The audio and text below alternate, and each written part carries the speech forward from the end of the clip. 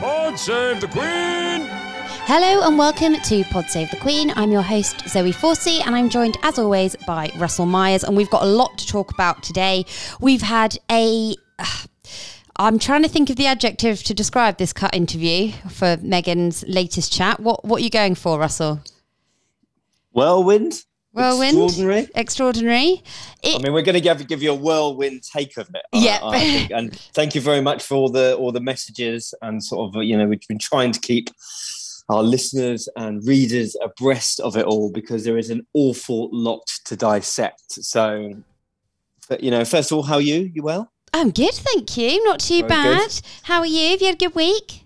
I'm good. I'm ready. I'm ready to jump straight in. I think there's a lot to dissect and discuss. So let's go. Yeah, so we've obviously got the cut interview. We've also got another episode of the podcast with Mariah Carey and some interesting things coming up this week. So let's go straight in, because I think we're both dying to talk about it. This cut interview. So were you expecting it? I wasn't aware it was coming, so it was a surprise. And I actually think surprised. I saw the reaction on Twitter before I actually had a chance to read the full thing. So I went into it knowing that it's been quite controversial. Not controversial, that's the wrong word. Oh, no, I think you're right. I think some of it has. It's definitely divided opinion. Yeah, there we go. I mean, it's been... So what were your thoughts? What were your thoughts overall? What were the hot takes? I mean, first and foremost, I think it was a fantastically written article by Alison P. Davis for The Cut, a very established journalist. I don't know the relationship of how it came to fruition, but I do know that The Cut is sort of the... it's like a paid for website from the New Yorker, and so they were giving the article away for free, or you would click on it sort of a certain number of times, and they must have got an insane amount of traffic from it. But same. I've read it about 100 times. And therefore I think that it's well worth a read. And if you are one of the people who hasn't even read it, I mean, you've definitely got to devour it. So, listen, I mean, there are going to be an awful lot of people who are upset about it. I'm sure the royal family will be. We'll come on to the issues over what Meghan mentioned or may not have mentioned. There was a bit of a rowing back from the comment that she said that Prince Harry had told her that he'd lost his father. I mean, I really think that is very damaging to Harry's relationship. If that is the case, I mean, that's definitely how I took it to Yeah, me too. How I read it, because there was awful lot of rowing back from Team Sussex, and certain journalists were being briefed things yesterday that Meghan didn't necessarily mean it. She meant that she was speaking about her own father. I mean, from people that I've spoken to, from the surrounding area of the cut, shall we say, they were satisfied with the way it was presented. So they definitely didn't change it online, and I think that speaks volumes. So. Listen, people are asking, I mean, first of all, why has she done this interview? It's 6,500 words. Let's just put that into context. If you're going to read a normal article, which is an interview with a big celebrity, let's say 2,000 to 3,000, right? So it's already double to triple what you would normally expect. And therefore you go really into the granular detail of not only the subject matter, but also what this person is like as an individual, their environment, which is in this case is Meghan's home life in Montecito, in this beautiful mansion that they've set up this huge idyllic life away from the royal family. And really no stone has been left unturned, because what do we see here? We see there is still the bubbling under of resentment about how Meghan perceives that she was treated by the British media, perceives that she was treated by people within the monarchy. The way that I and again, this is my feelings, my take from it, is how she felt that she was being constrained by the men in grey suits, by the actual hierarchy of the monarchy. And this is all something that's been heavily discussed in the past. However, the fact that we're still talking about, why are we still talking about it? Well, first and foremost, Meghan has a podcast, which is doing rather well at the moment. I think I previously said when we hadn't seen the figures from the first week, it wasn't doing very well, but it's number one in over a dozen countries. And I've just caught a little bit of the new episode with Mariah Carey, and it was distinctly better than the first, where I thought that Meghan unfortunately talked over Serena Williams and just talked about herself too much. But I mean, talking about herself is something that she really enjoyed doing in this article. And personally, I did take a bit of personal umbrage with it. I think that Meghan is bemoaning the issues with the British media whilst not really understanding how it works. I mean, give you an example. She talks about, the UK media, Paul, how she wasn't very happy with giving photographs of her children away. And that's totally reasonable. But she has created falsehoods by suggesting that there was, a contract that she couldn't have got out of. I mean, there's always a relationship to be had. Look at the way that the Duchess of Cambridge has taken photographs and provided them not just to the Royal Rota or the UK media pool, but to all media who really wanted them. They've put them on their own social media. They had a real control over it. So I think that she's discussing things that don't really have any basis whatsoever in that sense. And then we come on to the issues about how they've created this life in a $14.65 million mansion.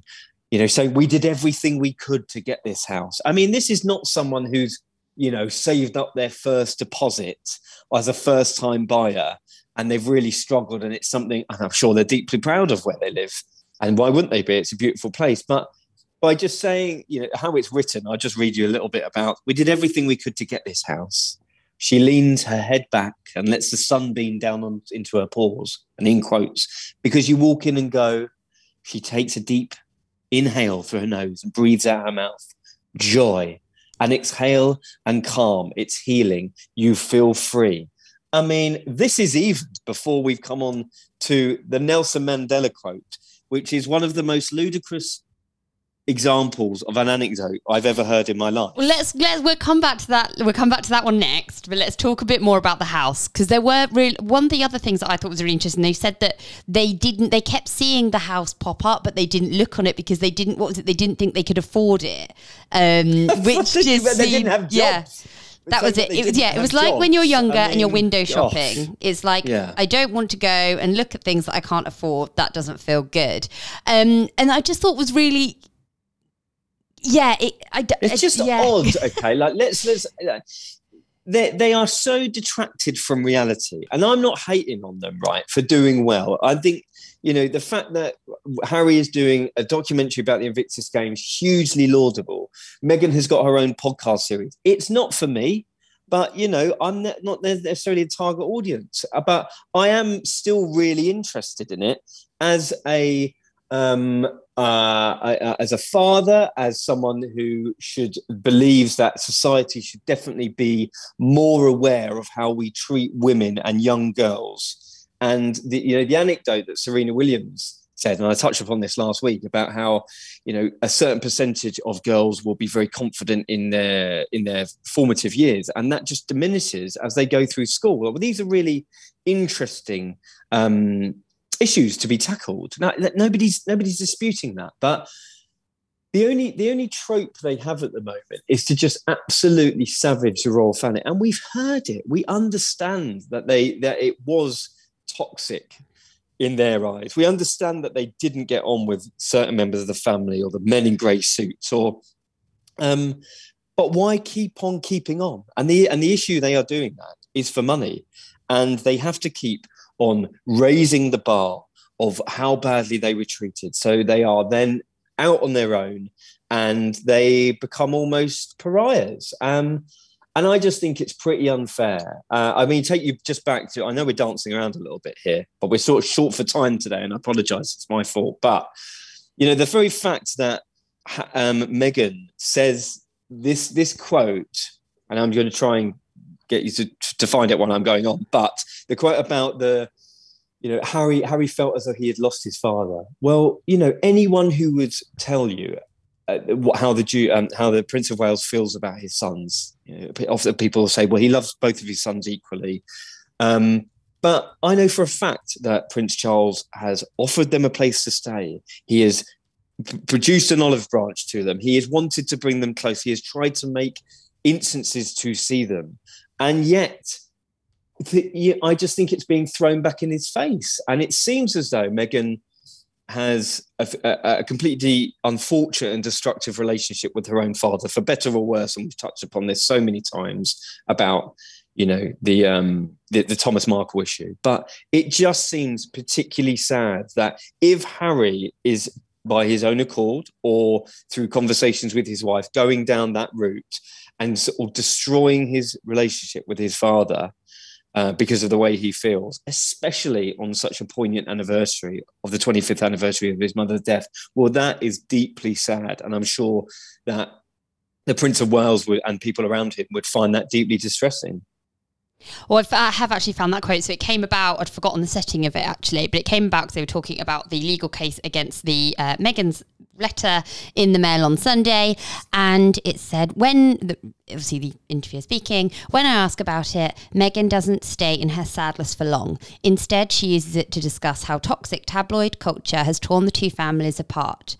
Harry said to me, and this is a quote from Meghan, so Harry said to me, I lost my dad in this process. It doesn't have to be the same for them as it was for me, but that's his decision. Well, I mean, I think that is as clear as day. I don't think there is any dispute about what that is about. Now, I know that there's certain, in quotes, friendly reporters or friendly press were being guided away from that yesterday, but it seemed as though that was one of the biggest reactions from this huge piece, was how unfortunate that is that Harry feels like that. Now, again, the cut has not changed the content of the copy on their website. So I think reading to that what you will. I mean, Meghan goes on again about how they were happy to have left their roles behind. Well, we know this. They're living this idyllic life, unless they're not, and unless it's a big front and they're not very happy and Harry longs to be with his father, but everything is just at odds, and it just has this pendulum of emotion just swinging all over the place. And I'll just read you this a little bit. They thought it best to leave the UK and the UK press to go about how they wanted to do their business. They were willing to go basically anywhere to the Commonwealth, Canada, New Zealand, South Africa, anywhere. And this is in quotes. And she says, anything because just by existing, we were upsetting the dynamic of the hierarchy. So we go, So we go, okay, fine, let's get out of here. Happy to. And then she puts her hands up in mock defeat. And I think what the context of Meghan's actions and the fact that she looks wistfully into the distance and she leans in and her eyes brighten when she's telling Alison Davies about her rejoining Instagram. Well, I think the context was put that she has it appears that she has a mini producer from The Bachelor talking to her inside her head. I thought that was a really clever way of describing it. It was so good. It just paints a picture of what Meghan is like, and even the final bit of the piece was saying about how she was waving away, and you could sort of see the cogs turning in her brain of that. Had she said enough, or had she said the right things? And this is someone who says that she doesn't read press, she doesn't read media, she doesn't care what essentially, I take from that, don't care what people think of me. She said in her own podcast, I want people to see the real me.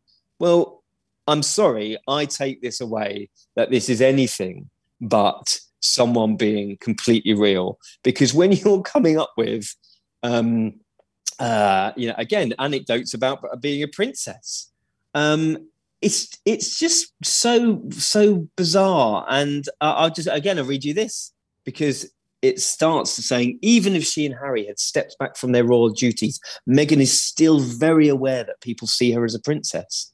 In quotes, it's important to be thoughtful about it, because even with the Oprah interview, I was conscious of the fact that there are little girls that I meet and they're like, oh my God, it's a real life princess.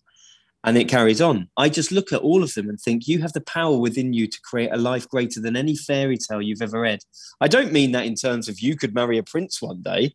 I mean, you can find love, find happiness. You can be up against things which you could feel like the greatest obstacle, and then you can find happiness again.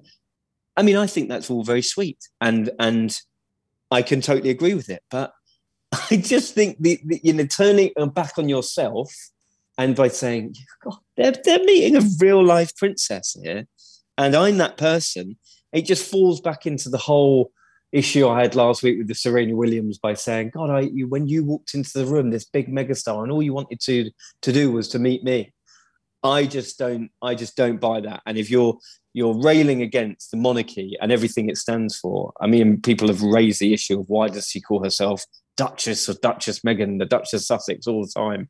And now she's talking about herself as in that she's a real life princess who married a prince. I mean, it's absolutely extraordinary, to be honest with you.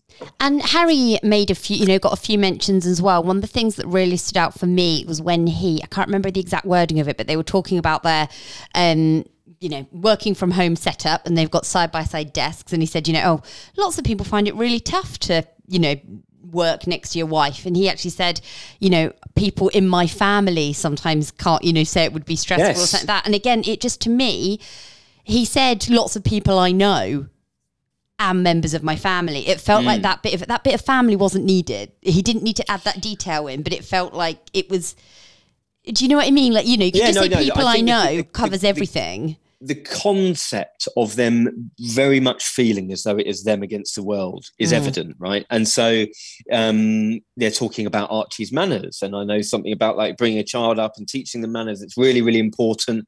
And she says, it's one of those lessons. It's actually, this is the article saying, in one of those lessons, Meghan remembered something she'd learned at a young age from a friend's mum. Salt and pepper are always passed together. And then Meghan goes on. She said, you never move one without the other. That's me and Harry. We're like salt and pepper. We always move together. Now, some people will find this a bit cheesy. I don't think it's that bad. I think, there's a bit of a cringe fest when Harry is talking about palm trees. Meghan goes on about when they were looking around this mansion. One of the first things my husband saw when we walked around the house was those palm trees. See how they're connected at the bottom, he goes. My love, it's us. I mean, this is an absolute cheese fest, but it's fairly sweet. I think, they do feel as though it is them against the world. And I don't know whether it needs to be. I think that the fallout is so dramatic now, and it is being made worse with every single word on this page, with every single word that Meghan utters about, the fact that we've moved out the family. I've got my voice. I'm happy to just be me. She delivers a veiled threat in all of this by saying, I can say anything. This is the freedom that I have. I mean, we haven't even got on to Harry's book yet, and I know if this is the bar, right? You got last week. She was railing against the royal family and about being free, and that was all in the promos, getting a lot of hype. This article is simply extraordinary of the attacks on the family, the British media, how they felt they were set upon. Just clear one thing up for you about again another falsehood. Are you going to talk about the school photos? I'm going to talk about the school photos. Good. I'm really glad. I wrote that, made a note of that, because this is one of these things that I really worry that obviously we work for a British tabloid national newspaper, and that people who aren't based in the UK, I really hope people don't believe this, and you might do it. Yeah, sorry. I'll be quiet. There's two things here, right? Okay, so again, it says earlier in our conversation about her goals for the life she's creating here, she remarked upon how, if Archie were in school in the UK, she'd never be able to do school pickup or drop off without it being a royal photo call with a press pen of 40 people snapping pictures. Now, in quotes, sorry, I have a problem with that. That doesn't make me obsessed with privacy. That makes me a strong and good parent protecting my child. I don't disagree with Meghan's comments there. She's being a responsible, super passionate mother that she wants to protect her children. But that is simple fallacy that there is some big press pen, people leaping out of bushes. There is a code of conduct for the British media. We do not photograph the children. The royals are largely left to their own devices, even when they're on their own. Never, really pictured by British media when they're on holiday. Their children are subject to certain interests. Of course they are. And there are photo calls when they start their first day of term. Duchess of Cambridge has sort of cornered the market fantastically well by taking her own photographs. And this whole concept of we were set upon, we were the ones who were being attacked all the time is simply not true. And it suits the narrative. And unfortunately, there are just so many instances where she hasn't even really over-egged the pudding. It's just false what she's talking about.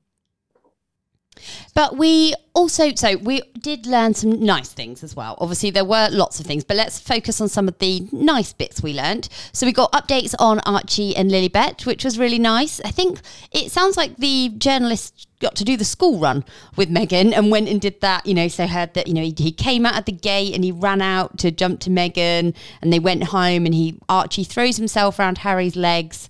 Really nice, both talking about that both Lilibet and Archie have got Harry's ginger hair, and there was some really cute little updates, weren't they? And so they are cute, and they paint the picture of an idyllic family life, and nobody's not wishing that they don't have a good life. That simply would be ludicrous. I do get some of the criticism that has been labelled against them for wanting to protect their children's privacy, wanting to move away. Suggesting that the British media is obsessed with them and their children, and yet there are references to their children peppered across this article. Archie bringing his kid, his school classmates, fresh fruit and veg, home picked from the house, descriptions of his character and his personality, all throughout this. And I suppose that suits the narrative. That suits Meghan's very, very, homely aspect of that. She's a mum and she's really enjoying the fact that they have this place of solace in California. But of course, you're going to open yourself up to criticism. But it's a tricky balance, I think, in that sense with the children. Now, and we obviously have to talk about the Nelson Mandela comment, because that is one of the biggest talking points from it. And I think one of the things that's upset quite a few people. Well, of course, it's further compounded by the fact that Nelson Mandela's grandson has come out and said some pretty a pretty harsh assessment of Meghan's words. And I think that this comes.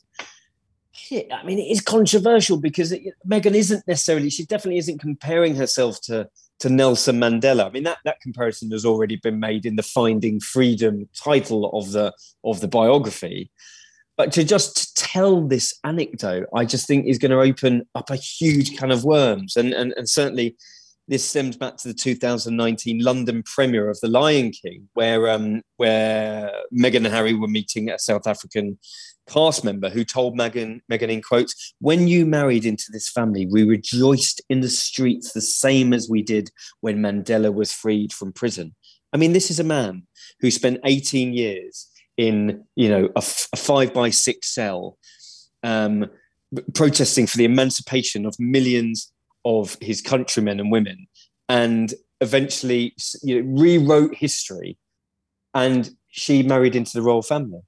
And that's not to say that shouldn't have been celebrated. There was celebration about it. A biracial woman, a great orator, a successful woman in her own right, with a career, with something to say, with a platform to say it.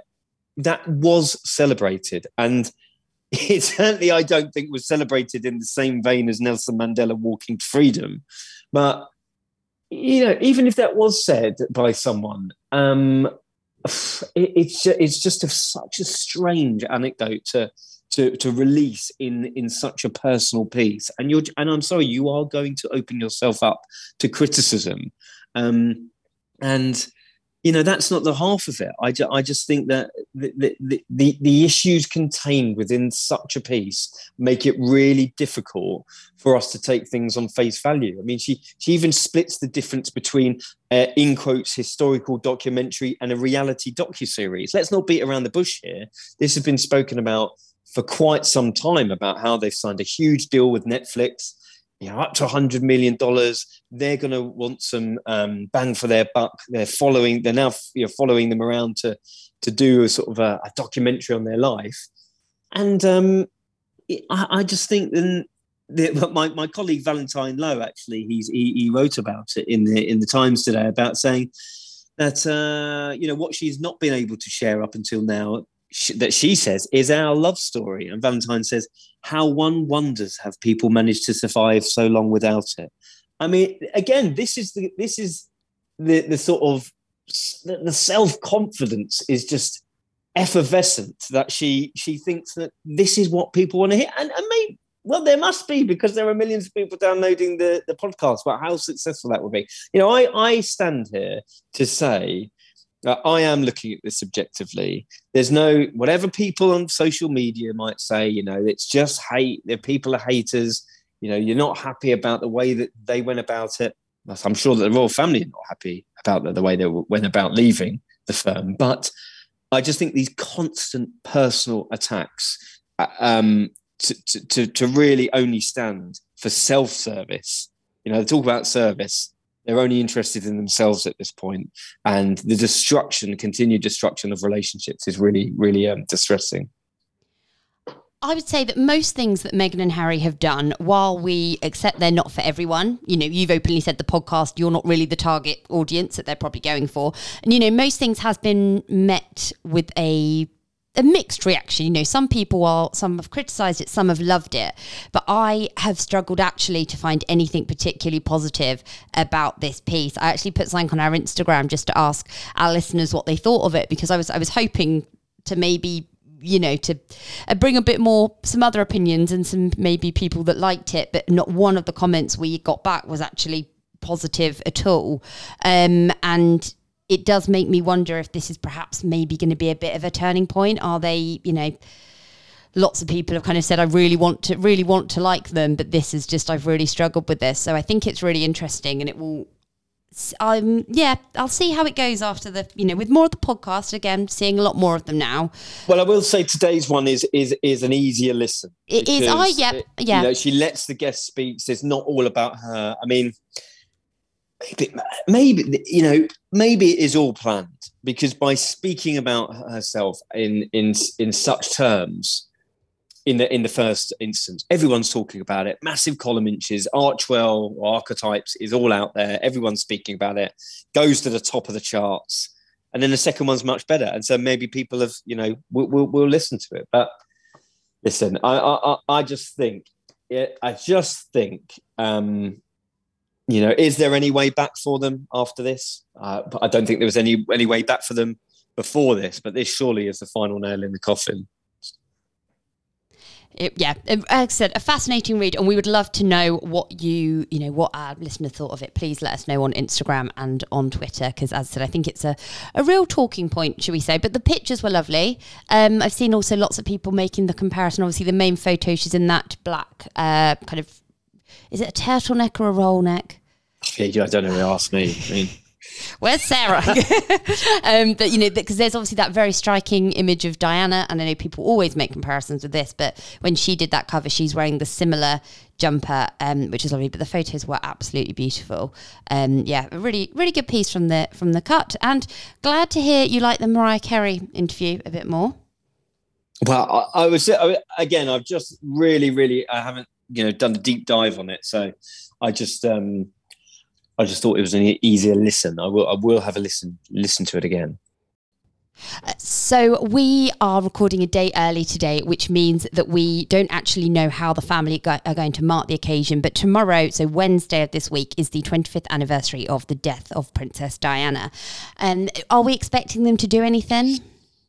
Well, who knows? I mean, I would be shocked if there wasn't some form of tribute on social media, certainly from the Cambridges. And I can just say we're certain that William and Harry will not jointly mark the 25th anniversary of Princess Diana's death on Thursday, the 31st, and they will be choosing essentially to pay their own respects privately. I mean, I was told that the Duke of Cambridge, as of today, which is Wednesday, was not planning to mark the occasion with a public statement. But of course, that could change. and we were treated to a really personal tribute from Harry last Thursday at the charity fundraiser for Sentebale, which is obviously created in his mother's legacy and founded in her memory. And he was saying that he sincerely wished that he'd had the opportunity to introduce his two children, Archie and Lilibet, to his mother, and saying that he hoped to share the spirit of my mum with my family and my children, who I wish could have met her.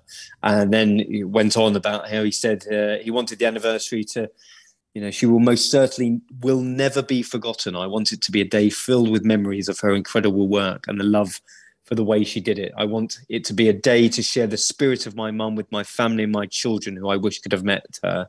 And every day I hope to do her proud. And I'm sure that is a sentiment that William would absolutely echo, albeit not together side by side. But interestingly enough, the boys had previously said on the 20th anniversary that was realistically the final time that they were going to jointly do one of these tributes. And maybe we it's just an unfortunate sort of coincidence about how fractured their relationship is, that we've come to this very, very important anniversary, which I'm sure will be marked around the country and indeed around the world in certain ways. And on next week's episode, I'm actually interviewing Diana's former police protection officer, Ken Worf, who's going to be sharing lots of stories about his time working with Diana, William and Harry. And just he's got some real interesting views as well about what, how different things would be if Diana was still with us today. Thanks to everyone for listening this week. As always, we're on social media at PodSave on Twitter and on Instagram. And until next time. Pod save the Queen!